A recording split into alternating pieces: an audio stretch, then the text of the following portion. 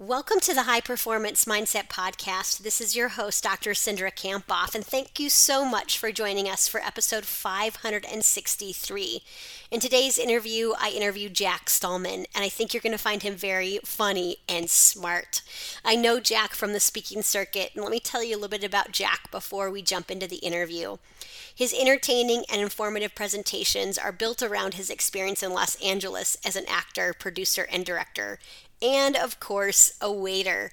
In Hollywood, he launched his own production company, which created several films that enjoyed international success.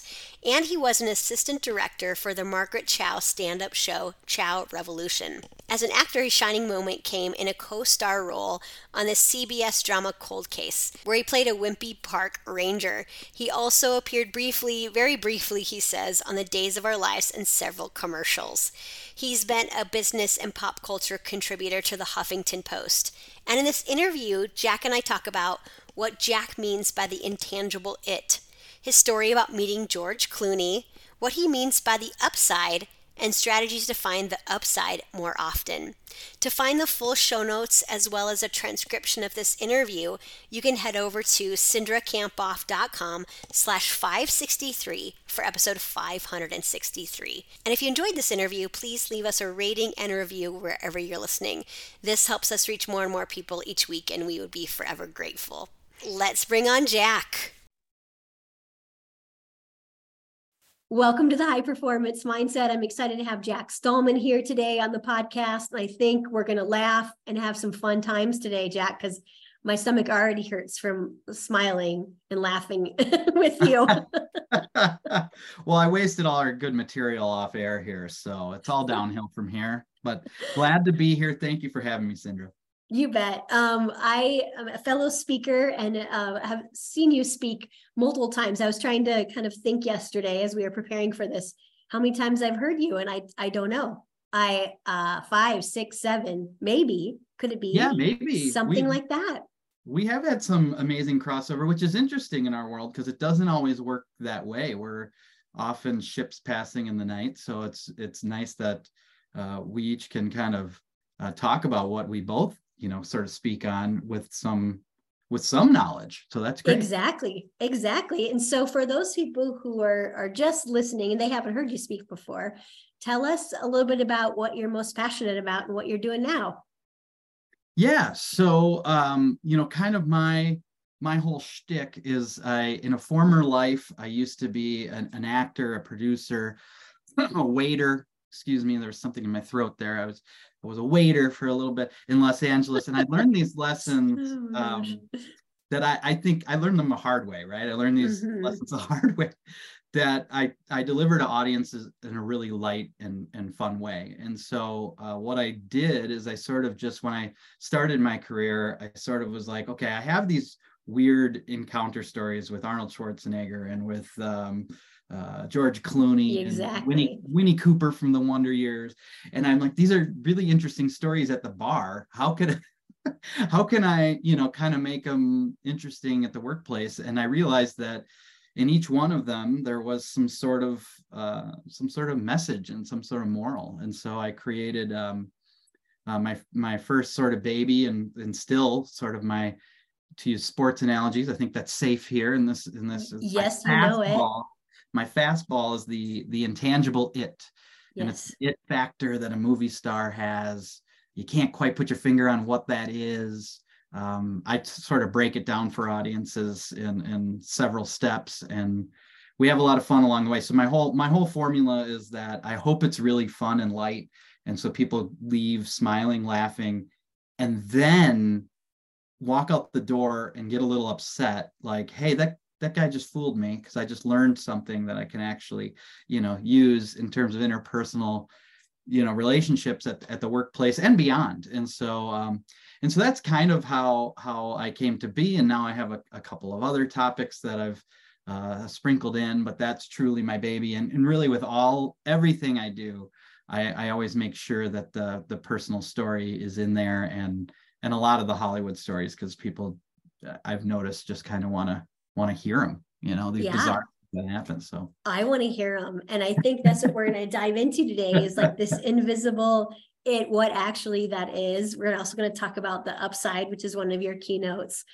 So we're going to dive into that. And I'm just curious about, as I think about your time in Hollywood, gosh, how much of a grind that can be and how competitive it is and how difficult it might be from a mindset perspective to believe that you deserve to be there and get some of these roles that you've been in, some commercials and Cold Case, for example. And gosh, what mindset do you think it takes to be really successful there? Well, I think that's a great, I feel like if you came into my life 20 years ago, I might have had a more successful acting career because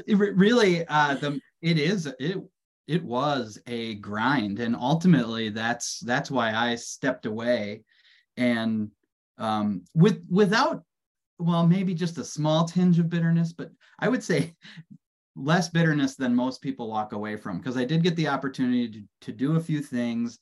I acted in some stuff that people know is on TV. I know. Days of Our Lives, my mother-in-law is going to be like, they still record those and watch them on their VCRs. Yeah, no, that one is big. I tell you what, because now I'm a little bit doughier. I'm older now, in my 40s, and it's funny when that line in my intro gets a little, ooh, I feel like the audience thinks I'm going to be some plastic hunk, and then I get up there and I'm just this average guy. But that is one where when I was on it, so many friends came out of the woodwork, male and female alike, where I was just like, oh, you watch that? They're kind of busted watching it. Well, watching a soap opera. Watching soap. But that was really the launching point for me in my acting career. Kind of a weird story. I don't tell this one on stage, but I was working at Sears, a big time job, $8 an hour at Sears, and in Burbank. And this gentleman came in with a complicated return. He was returning a phone, like not a smartphone. This was before that. And I had to call like the headquarters, and every salesperson hates returns because it doesn't help your, bottom line. But it worked out really well for me. His wife was there. And at the end of this conversation where I'm helping him, his wife says, oh, Roy, give him your card. And it was Roy Steinberg, the executive producer of Days of Our Lives. Oh my God. That is not how you got on Days of Our Lives. That's how I got on Days of Our Lives. That's amazing. Yeah. It just, a nice lesson in you never know who you're talking to. You never know what the benefit can be. So you almost always want to be on your A game, or at least always be a nice person, right? Because you just never know the person who can really help you out and give you opportunities, right? Yes, and as that's going on, so he put me in as an extra. It's just a background person, but in soaps it's kind of weird. In soaps, it's a good thing to be an extra. It's, first of all, it's union, it pays really well, and they promote from within on soaps. So I did get a speaking line in quotes, not much of one, but that's what got me my union cards and everything else. And then fast forward 15 years later, I'm writing a book with a co-writer, and we decided we wanted to call it Days of Our Work Lives. So I called him up. That's awesome. I called Roy up and I said, first of all, do you think we can use this title? I'm pretty sure we're safe under parody law. Second, will you write the introduction? And he did. So that's amazing. Really fun relationship I've had with him. He's now out of the soap opera business. He's now doing theater out east, summer stock kind of stuff, just kind of a passion project for him. So it's been really fun to stay in touch, but that was part of it, and it's just, sometimes it goes your way, sometimes it doesn't. Lots of failed auditions out there in LA. Took me a couple of years before that you come numb to that. Sure. But fast forwarding that into the real world, I have no problem on a cold call having somebody tell me no, because that's you know, that's, I've heard no my whole life as an actor. And as an actor, it's kind of nice. You never really know why it's a no. You could be 2 inches too short, 2 inches too tall. Your hair color could be wrong. It might have nothing to do with how much your talent is. So you just start to learn how to take those things. But I will say, after 5 years, I could see that I wasn't going to be the next Brad Pitt. I was going to be this character actor, and I did kind of lose the passion. But the good news for me is I was in tune with that. I think. Sure. I think a lot of people out there are not, yeah. and then they just end up being, Mm-hmm. you know, Mm-hmm. 50, 60-year-old doing something they don't want to do. You know, Yeah. whether that be in casting or, you know, they wanted to be an actor and it didn't quite work. And, you know, it was almost a relief for me to be like, you know what, I don't want to do this anymore. And then it was, you know, a whole bunch of a life reset to figure out what it is I did want to do. But it was nice. It was also nice to be just done and walk away with no regrets. Well, what I'm hearing is just the process of becoming an actor, an actress is, you know, so much resilience. And I think about how we all need lessons about moving on and failure, and how are we making sense of failure, and do we believe that it's personal, right? And what I heard you say is I might be 2 inches too short or too tall or whatever. And so, I mean, I think when we take failure really personally, that's when it really does impact our self-esteem and our confidence, and really, you know, it negatively impacts our performance in the long run, in the short term.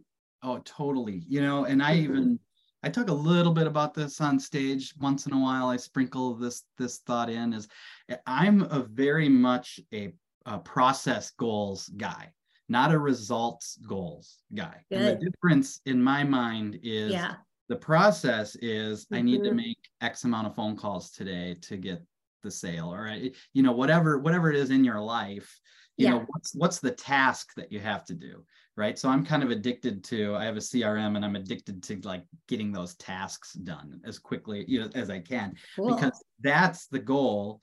The result will follow if the process is correct, right? So that's different in every field. I don't want to pretend to be a process expert, but from a mindset, you know, that way you're not, you know, you're not really down in the dumps if you didn't book a gig today, or if you didn't, you know, if you're in the interview process and you didn't get that job. So many reasons that are outside of your control, where if you were doing the process right, it still may not have mattered. You may have been the most qualified for that job, but the boss's, you know, son, you know, applied, or what, you know, whatever happened. Or, you know, one that's crazy to me, the more curtains I look behind in corporate America, and it does sort of make sense. Sometimes people, if they're looking for a promotion, they don't get it. It's because they're too valuable at their current role, and that, you know, and so the employer is thinking kind of selfishly, like, I need this person in that role. So a million reasons that things can't go, and it's way easier said than done. But to remind yourself, like, well, did I do everything that I can do, and how can I make an adjustment from there? Awesome lesson. And when you look at the research in high performance, process focus is more valuable than outcome focus. And so many times we attach our own value to the outcome. Like, I am a terrible blank because I didn't get blank, right? And really, so many things are outside of our control when it's related to the outcome. So I think your message is really on point there.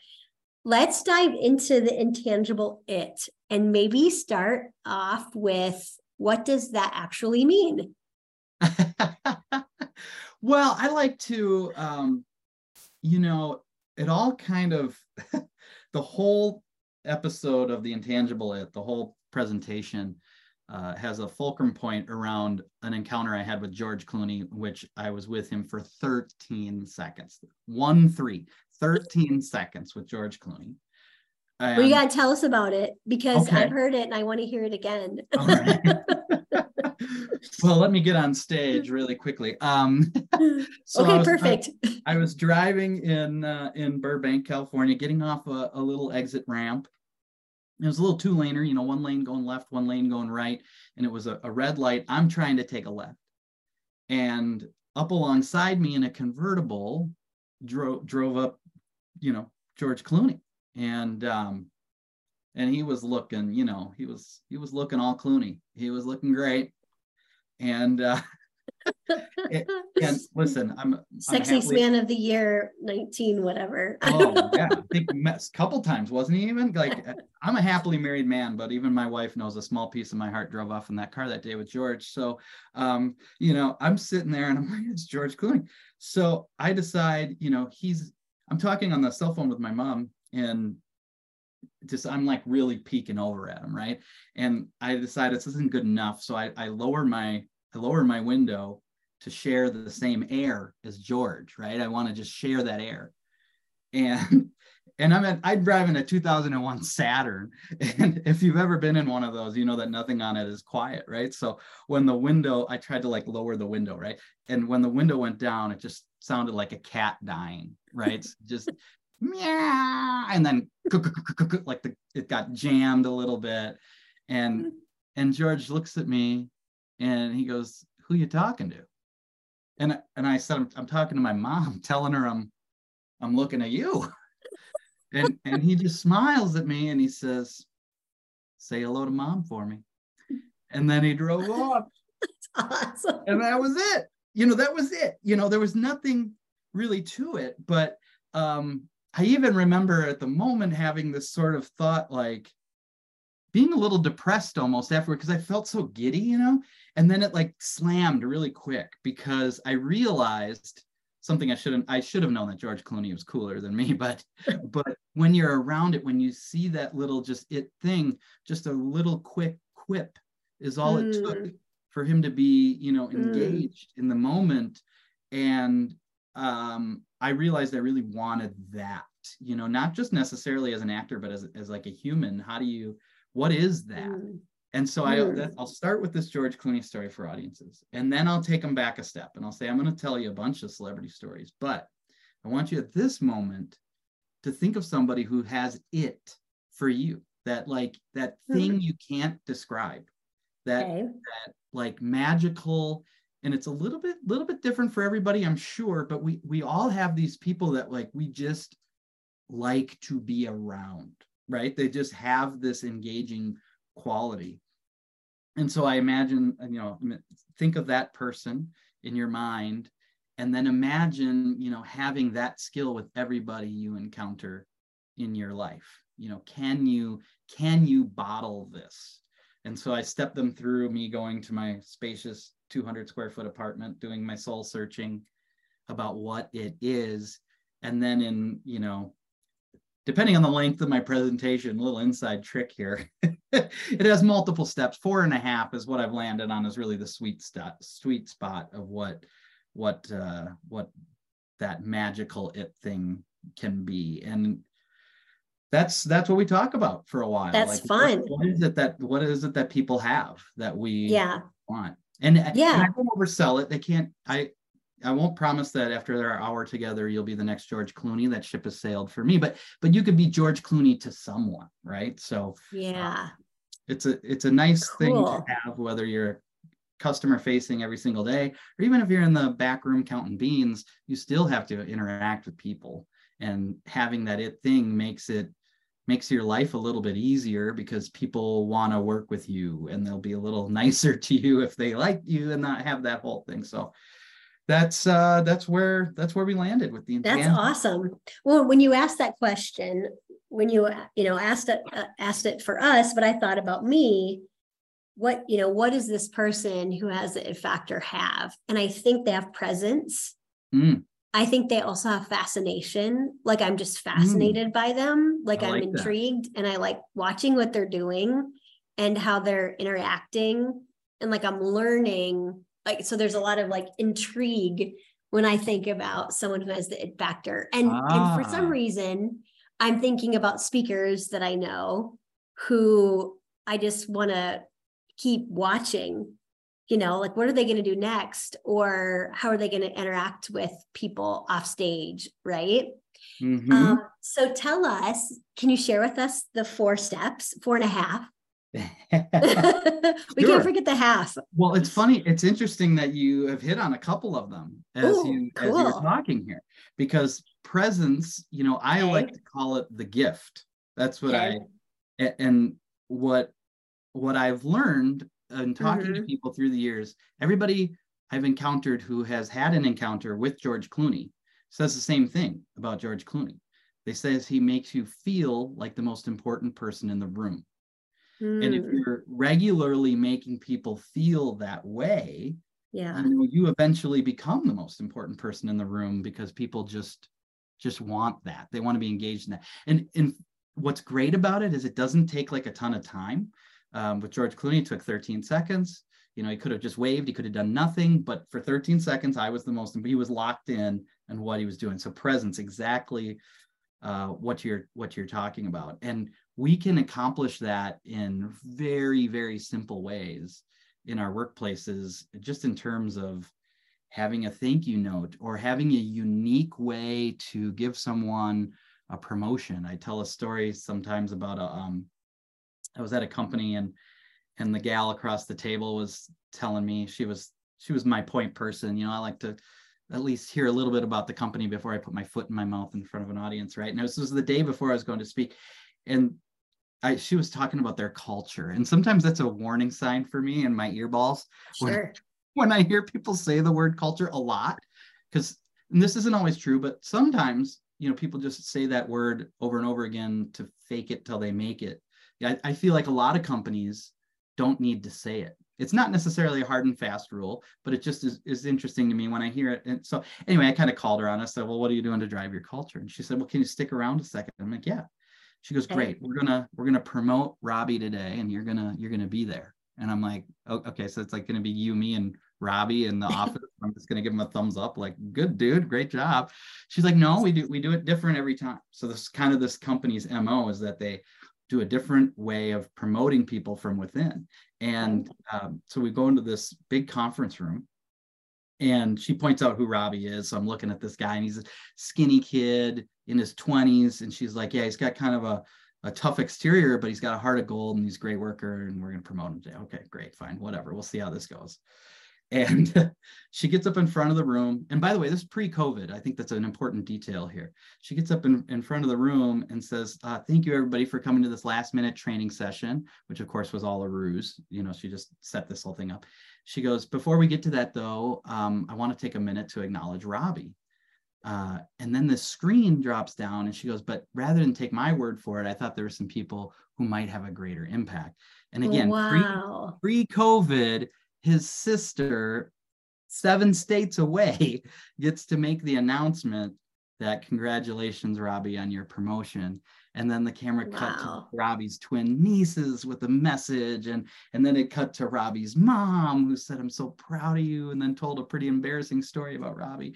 And it was a great moment. It was really fun. And I look over at this Robbie, this tough guy, and he was a puddle, just sobbing, because for that moment, and this cost this company nothing, he was the most important person in the room. And so it's just one of those things where 100% presence, being there, being locked in with people, making people feel special in just small little ways. It doesn't have to be a big thing. And then hold on, time out. That was an awesome story. And I just got goosebumps as I was listening, and I was thinking about Robbie and like the people that are most important to you, right? Saying congratulations. How cool is that?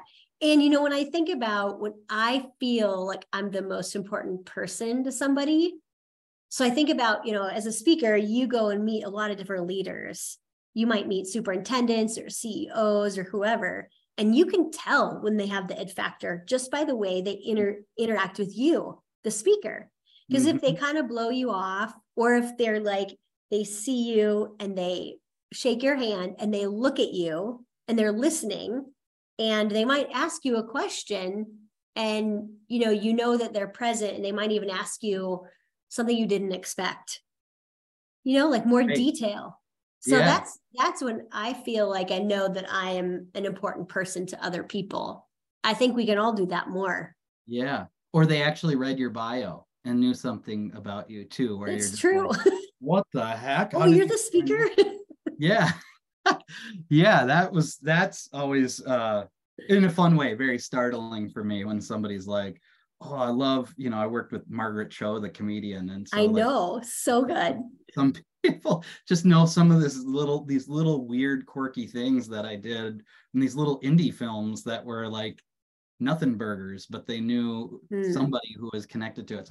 So that's always fun for me as well. But yeah, you do get that. You see that in audiences. But the other thing you sort of hit on, not accidentally, because hopefully we are describing what the intangible it is, but you talked about intrigue, right? Yes. And that's the half lesson. That's the half lesson. That's the half lesson. Well, okay. I call it mystery because it's a half lesson for me because I can't really tell you what that is. Sometimes it just happens, this magical sort of mysterious thing just sort of develops. But you can see it in successful people out there in the world. I tell a little Barbara Streisand story about it because and if you look at her whole career, she's always been mysterious, right? She sells out arenas coast to coast and then disappears for 10 years and then does it all over again. Like she really understands the rhythm of not having overexposure. And I'm not saying that's what mystery is, but she is a very mysterious person. She never goes on talk shows. And she's always kind of had this. Her first big audition in New York, a very famous casting director brought her in. And casting directors don't actually cast. This is something that a lot of people are like, oh, really? Casting directors, what they do is they narrow down the talent so that the producers and directors don't have to look at 1,000 people. So this casting director, Michael Shurtleff, brought her in and put her in the coveted spot because he really liked her. Gave her the last audition. So she was going to be the last impression, which is part of the mystery, right? Having that last impression. And she walks in. Well, first of all, she didn't walk in. He calls her name in the wings. She doesn't come out. They call her name again. They're finally like, last chance. And she comes out chomping gum with a hideous fur coat on. And she's like looking around and they're like, what is she doing? She drops this fur coat. She puts the gum under a stool that was out there. And then she stood on her mark and sang beautifully. And then she recited her monologue perfectly and said, thank you very much. And she left. And the producers were dumbfounded by this whole thing. This fur coat behind this fake, horrible fur coat. And like they felt underneath the stool and there was no gum. It was all just kind of a ruse. She wanted to create this experience because she knew if she hit her mark and said, I'm Barbara Streisand, auditionee number 427, Sentimental. Like, how does that land? It just doesn't. Right. And she knew how to package that a little bit differently. And so I really dive into, what mystery is, how we can create it a little bit. The one tip I do give people is you can create mystery when you're out networking. And the way you can do that is every conversation that you have, be the first person to leave the conversation. Don't be rude about it. You can be a lot of things. You can be like, this was a great conversation, right? We're leading with the grin, which maybe I can get to in a second. That's one of the other steps. I feel like we connected on a lot of things. We could hype it up like that. But can I get your card? I gotta, And then people say, well, what if I'm not leaving the networking? But I say, that's even better. Because now they'll see you from across the way and say, hey, I thought Sindra was leaving. And now you've created a thwarted lover sort of feeling, right? And you can call them in a couple of days. And I know it's a little silly. It's kind of a silly exercise, but you control the end of the conversation. Because so often, as I'm reminded by my wife, you get boring after a while. So if you can say, this is it, this is the end, this was great, I loved it, give me your card, now we'll talk later. It's almost like a dating concept, like where you don't call after a couple of days, whatever that was. I don't know, it's been so long since I dated, I don't know how it works anymore, but yeah, I have no clue. But there was that, wasn't there? Like there was, for sure. Number and you couldn't, and there was mystery.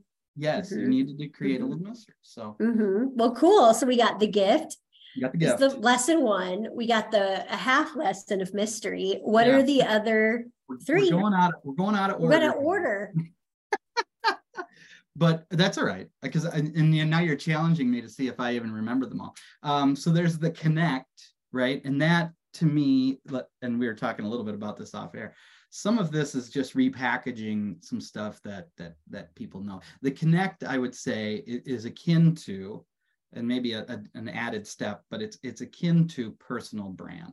Like when people leave your presence, what is it that they take with them? Yeah. How do they remember you? What is the stamp that you leave in their minds? And there's lots of ways that one can do that. But there's also fun ways, and it should be as personal to you as possible. And it's as simple as, well, you were asking about my background here. I know this is a podcast, but my background in my office, I had this boring gray wall, nothing really going on in it. And I also had these baseball cards sitting in a box that were worthless from 1988. So I decided to glue them to my wall. And you know what? It's a talker. Like when you start the Zoom call, it's just something that people can connect to you. Like, so they might not remember exactly who you are. You might be like, do you remember Jack? No, not really. He was on that Zoom call. Yeah, there were a lot of people on that. He had the baseball cards behind him. Oh, Jack. You see, right? Exactly. Those steps go through, and lots of different ways people can do it. A friend of ours, Holly Hoffman, has she been on this podcast? She has. Yeah, a while ago. She wears head to toe red, right? And you know when Holly Hoffman walks in that room. And so there's lots of ways that people can create that, and that's just one of those special things. So there you have it. Got it. The connect. And you're right. Like I think about the ways I've thought about my personal brand over the years is like, what do I want people to say about me when I leave the room? How do I want to be described? Right. And being intentional about that. Mm-hmm. Well, and it is challenging. I do warn audiences, your connect is not what you say it is. Your connect is how other people perceive you, essentially. So so the more you can think about how getting outside of your own eyeballs, and because we know ourselves so well, it's like it's a problem, right? We've lived with I'm 43, I've lived with myself for 43 years. So I don't even notice some of the big things, but the small things I will, right? Like I had a zit the other day. There was a zit. I'm 43 years old. I had a zit in my face, trying to like wipe it off, like that's going to work. And, and then I thought to myself, well, wait a minute. If you met me today, you'd be drinking in all this doughy goodness, right? The zit would just be part of the accoutrement that is Jack, right? But we get obsessed with these small things when or maybe you're fixing the hair in the public restroom and you're really working on that one piece of hair for like a minute. And then you walk out and you have a giant roll of toilet paper in your shoe. Like you've missed the big picture. We get so into the small things about ourselves that we sometimes can miss that. Hi, this is Cindra Kampoff, and thanks for listening to the High Performance Mindset. Did you know that the ideas we share on the show are things we actually specialize in implementing? If you want to become mentally stronger, lead your team more effectively, and get to your goals quicker, visit freementalbreakthroughcall.com to sign up for your free mental breakthrough call with one of our certified coaches. Again, that's freementalbreakthroughcall.com to sign up for your free call. Talk to you soon. Yeah, absolutely. Okay, so that's so good. So we got the gift, the mystery, the connect, the shift. The shift. Does that get us all of them? That's 4. The shift. Is there 4.5 or just 4? One more. Yeah. Wait, the gift, the shift. Okay, so let's talk about the shift. So the shift to me essentially is my take on change management. Okay. But it's a little bit more than that, because sometimes I tell audiences, change is easy. Sustaining that change, that's a whole nother thing, right? So, and this is pot calling kettle black here. I love horrible, unhealthy food for me. And so like I'll I'll go in these little chocolate would be great. Yeah, Arby's. Cheese curds. You're speaking my language. And so like I'll have a lunch, I'll have lunch, I'll have salad maybe for lunch. Great, good for me. I made a change. And then dinner comes around, it's like, oh, I have to do that again. Like it's hard. Like it's sustaining. And so I really use the theory of, just one thing is kind of my mantra when it comes to change. Find one thing you want to change, and then within that one thing, find just one thing that you can do every day to drive that change and see what happens. 5 swings with a sharp axe to a tree every day. I mean, eventually that tree is going to fall if we are just consistent. It's not about the change. It's about consistency.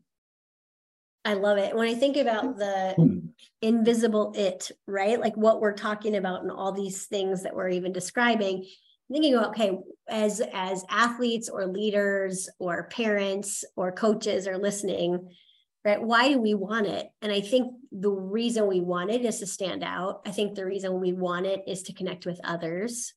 I think the reason we want it is maybe good for business. Like if you're an entrepreneur and if people are intrigued by what you do and who you are, right? You stand out. Are there any other reasons why you would want it? I think there's just and I alluded to this a little bit earlier, but I think it actually makes our lives simpler if there are. So for example, I hate to say this way, but we're in the trust tree, right? We're amongst friends here, and friends yes.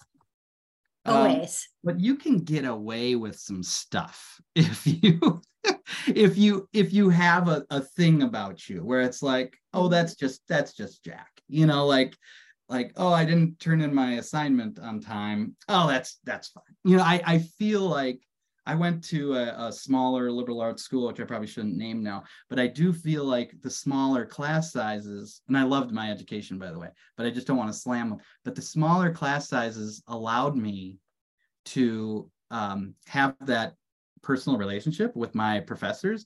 And I think I got the benefit of the doubt on like a lot of things. I did pretty well as a student, but there were students that didn't do as well as me. And I think that were smarter than me, if that makes sense. And the grades at the end of the day, I think there were times when I got that little edge by having it.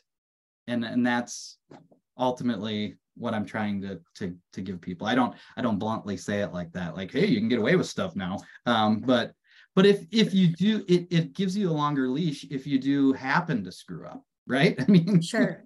And I think also it's like, okay, when I'm connected with people, right? And I think that's what we're talking about here, the invisible, it is like that there's some connection, and it's like when I'm connected to people, I'm more likely to remember them, but it's probably true. I'm also more likely to say, get it to me tomorrow. Oh, okay. Yeah. Right. I mean, there's just some people that you don't jive with very well. You find reasons to be kind of, maybe it's a boss or something, you find reasons to be mad at that person, right? Whereas if you do like that person, that boss, and maybe they implemented something you don't like, you're more likely to be like, well, I like the boss, so I'll trust the boss on this one. There's sure. It works both ways. It works both ways. So I know you also speak about this idea of the upside. And I'm curious, Jack, what inspired you to speak about the upside? And what does this have to do with Yale? Well, you know what? We're in the trust tree here, right? So I got to be honest. So I do have the Yale thing in the description when I have it in there, because it's a talker. Yeah. But I get to this right away that I have a certificate from Yale for $25 on Coursera.com You know, awesome. So, but it's because it did get my attention. I was like, "Whoa, Jack went to a course at Yale about happiness," and it's not a lie. It's not a lie, but it's not exactly truthful either. And I'm very honest with clients when we actually get down to the brass tacks about it too. So that all started. I don't know. Do you remember the year 2020? Does that ring a bell? I remember some parts of 2020. Okay, I don't remember everything about 2020. Nobody does. I don't want to. No. There was a little bit of time for speakers to redevelop our messages. And so I did. I took this class on, well, I think it was called well-being or happiness. They kind of worked hand in hand. And I had some great takeaways. So I think it's still on Coursera.com. And I think if you don't get the certificate, I think it's free. I could be wrong about that. It was at one point. And it is an interesting, cool. It is a really interesting course that sort of got me thinking about a lot of different things in my life. Like, was it as bad as it all seemed? Because that was a really easy time to get really down. Super down. And then I read a book called Factfulness by Hans Rosling. Factfulness. Okay. I cannot recommend it enough. There's a newer version that I think came out right after the pandemic.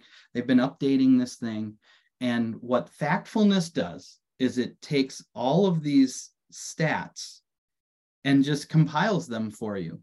And you think to yourself, well, what's so fascinating about that? Almost every one of these stats is jaw-dropping, so like they asked people these same questions that they're going to find these facts on. I'll get to the point here in just a second.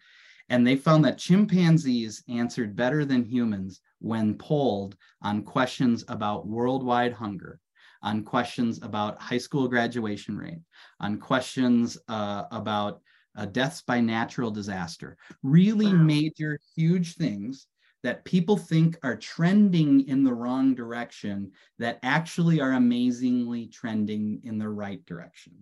Wow. For example, worldwide hunger, I'm butchering some of these stats because I don't have them in front of me. So I apologize if these are slightly wrong, but the general gist is there. In the last 50 years, 50 years, worldwide extreme poverty has been cut in half. And most people think it's on the rise. High school graduation rates, people think they're on the decline. In the last 50 years, high school graduation rates are up 8%. They're on the increase. People talk about deaths by natural disaster. Most people think those are rising. And there is some evidence that there's more natural. I'm not going to go down that path, but actual deaths by natural disasters are down by 90+% since 100 years ago. And it's because our warning systems are better and everything's better. And people just think that things are getting worse when many things, not everything in the world. And I'm very clear about that in my presentation. Not everything in the world is getting better. As a matter of fact, some people, we stats are showing that violent crime is on the upswing. It is, but if you look at a big chart, and again, I know this is an audio thing and if you go to the FBI website and have them show you violent crimes over the last 40 years, you will see that it peaked in 1992. So while we're on the rise, and so your local news will tell you, and they're not wrong, that crime is up 10, 15%, whatever it is. That's true, but it's still down 30% from where it was in 1992. So if you look at that big chart, so even with some news that's bad, we need to zoom out a little bit, right? Yeah. We need to just zoom out and have some context with it. And so that was really the inspiration for me and I love giving this particular, because I'm kind of at a tipping point with the age, 43 years old. I like giving it to people who are older than me, because their jaws really drop. When I do this for like college kids or something, they're not as impressed with these stats because they're more in tune with how it actually is today. But as Hans Rosling tells us in Factfulness, we've remembered we remember the past as more rosier than it actually occurred. And that is, right. I've done studies on this over and over again. And so I tell audiences, I'm like, I'm sorry if you had that game-winning goal in soccer in high school that you thought was so awesome, it should have been on Sports Center. It wasn't that awesome. Um, but here's the good news. Remember that love of your life, the one that got away because your times together were so special. They weren't that special, right? I mean, if we can just remember that we're remembering the past. So many people say, oh, TV is so much, better. It's so much better back in the day. And I'm like, is it? Because my TV at midnight turned to snow and static. You remember that? I do remember that. Channels just went off the air. Like, you're telling me that was better than we had 5 options as a kid. We have millions of options, like it's just no way that TV was better than. It's so much better now. There's so many other ways to do it, but we view these things. Cars is another one. I like going to old car shows. It's fun, but you see some of these old timers who are like, boy, they just don't make them like they used to. And I'm like, really? Because 100,000 miles, that used to be like a hooray moment for a car, and now it's a midlife crisis.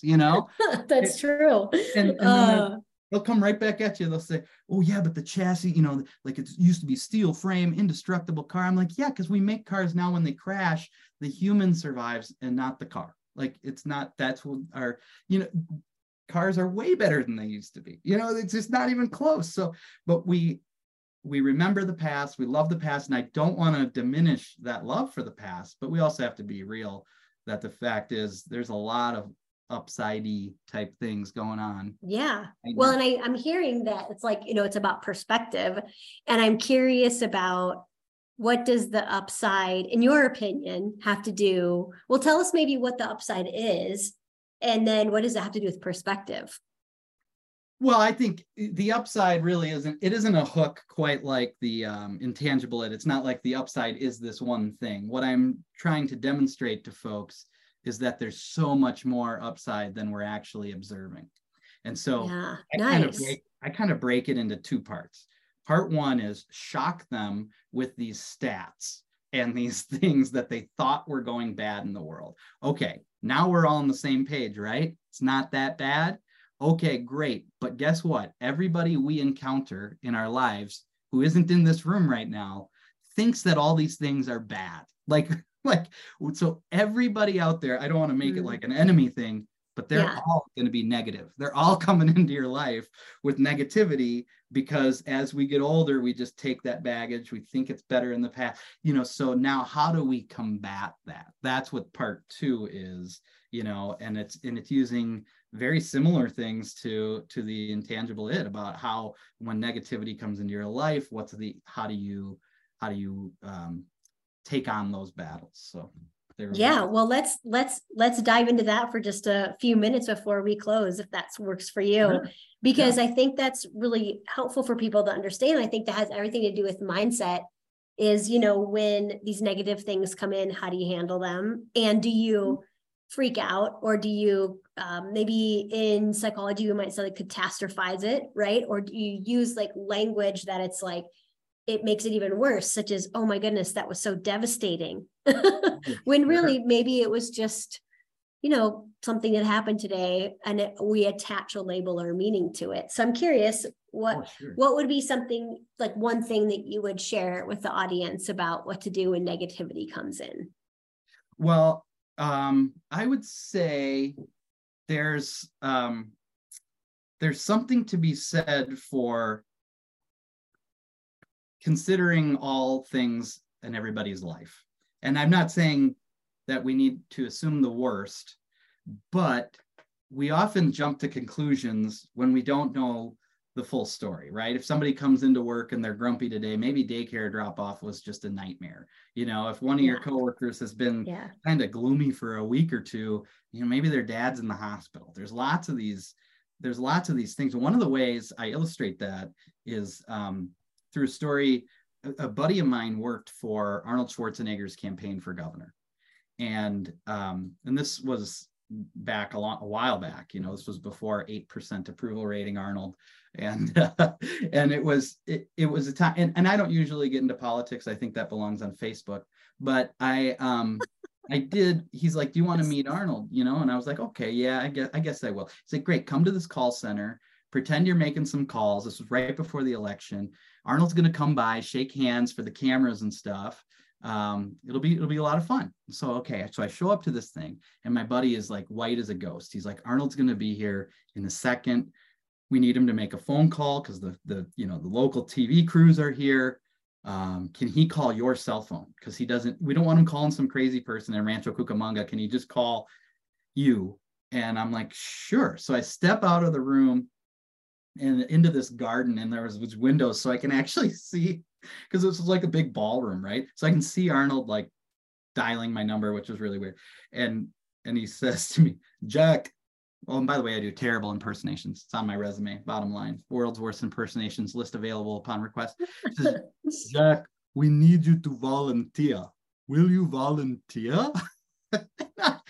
I'm like, I don't know, but I'm already there, right? I'm already there volunteering. "Sure, yeah, I'll volunteer." He puts the phone down, gets everybody's attention. Everybody, Jack agreed to volunteer. The whole place goes crazy with like high fives and stuff. And I get a chance to sneak in and say hello to Arnold, and I shook his hand, and a really cool day. And that night on the nightly news, there was 2 clips of Arnold doing this. One clip was Arnold and I shaking hands, and the other clip was Jack agreed to volunteer. No way. Who knows? It's the same guy in both clips. So I just thought to myself, my gosh, we just duped the most powerful man in California. Very innocent duping. Nobody got hurt in the duping, right? But think about all the layers that even he, the most powerful man in California, didn't know was going on. And it's just a microcosm of what we have in our workplaces, or even in our lives. There's this place. I live in St. Paul here in Minnesota, and kind of a busy neighborhood. And there's a place where people double park all the time. And one time I jumped to conclusions. Somebody was double parked right there, and I just lay into my horn as I'm driving by and almost hit them. And this poor girl in this car was sobbing, and I look at the front, and she had gotten in an accident. She wasn't double parked at all. But I jumped to conclusions like a real jackwad. And that's just something that I think is so vitally important when we're talking about the upside and dealing with negative people, is that there may be something else going on much deeper. Not always, but let's just leading with kind of a smile. It doesn't cost us anything to do that. So isn't that so true? And we might make assumptions about that has to do with us, when really what their behavior likely doesn't have to do with us. Here's like one example. Yesterday, I called my husband on my way home from speaking, and I'm like, "Hey, what do you want for dinner?" And he was like, "I don't care." And then I was like, whoa, he's really short. And then he hung up. And I was like, man, I think normally I would have been like, why was he acting that way to me? But I took a step back, and I was like, what's going on with him that he might have reacted that way to me? And I heard later on, right, that he just had this little spat right before I called him. Oh. Just like a quick disagreement with somebody. Yeah. And then it was like, oh yeah, that had nothing to do with me. And I'm glad that I didn't take it personally, right? Really. And I think that the semantics matter. I know we're speakers, so we should really be caring about semantics a lot. But it's funny, the phrase "I don't care" got me in trouble once a long time ago with my wife. Because we were planning a wedding. Oh, sure. 11 years ago, 10 years ago. And she asked me about something, and I just said, "I don't care." That. And she told me, she said, in the future, please say, "I have no preference." And to me, that was the same thing in my mind. I had no preference about it. I guess I did care, but I didn't really care. That makes sense? Well, I think that's actually better for us to say anyway. I don't have a preference, so I don't care. Yeah, because then it's like, maybe I don't care about you or something. So 100%. Yeah. And we joke about it all the time. Now it's become that's awesome. like whenever it's just like, I have no preference, if we see the other person maybe teetering a little bit, So. Oh, Jack, so good. Well, so tell us how we can find more information about your speaking. If people want to pick up your book that you co-wrote, tell us about how we can do that. Oh, 100%. I am at don'tflinchguy.com. Don't Flinch Guy. All one word, no apostrophe.com. And on there, that has everything. So I can send you to Amazon too, but the link's right on that website. My video's right at the top. You can scroll on down, find me on other channels. Although I don't do much social media, which I know costs me business, Sindra. I know. Every speaker in the world's like, you need to do more social media, but it's not great for my mindset, to be honest. Yeah, I'm not sure you do. So there's that. And but I do check the website a lot. I feel like an old man. I've become an old man. I'm off of that social media that those kids do. And but yeah, don't flinch, guy. That's always part of my message. I always say, I close just about every speech with this. There's no silver bullet for success. I wish there was. I wish I could tell you that. But what I will say about every success story begins with a don't flinch moment. There's a moment in which you went for it, right? So yeah. If you love your job, there's a moment you applied. If you loved your wife, there's a moment you asked her on a first date. If you can tolerate your husband, there's a moment you said, this is fine. There's don't flinch moments. So that's kind of what every presentation for me is anchored in, is not just knowing is half the battle. That G.I. Joe thing is a myth. That's a myth. Knowing is not half the battle. Knowing's like a little bit. The rest is us doing it and not flinching. So there you go. Awesome. Don'tflinchguy.com. Check it out. And you can get his book over there and learn more about speaking. I love what you talked about today in terms of the invisible it, George Clooney story. Awesome. He totally has the it. And we talked about 4 steps. And a half. The connect, the shift, and the mystery. And at the end, we were talking about I'm going to check out that book, Factfulness. That's super interesting and fascinating. Yeah, it's a really fun read with a lot of just surprising basic stats of things that you think aren't going well in the world. They actually are going better than we think. Yeah, I love it. And at the end, not jumping to conclusions or making assumptions if people are having negative energy. So Jack, thanks so much for being on today. I appreciate you. And I hope you have an awesome day. Thanks for making us laugh and smile today. It was my pleasure. Thank you for having me, Sindra. Way to go for finishing another episode of the High Performance Mindset. I'm giving you a virtual fist pump. Holy cow, did that go by way too fast for anyone else? If you want more, remember to subscribe, and you can head over to Dr. Sindra for show notes and to join my exclusive community for high performers, where you get access to videos about mindset each week. So again, you can head over to Dr. Sindra, that's DrCindra.com. See you next week.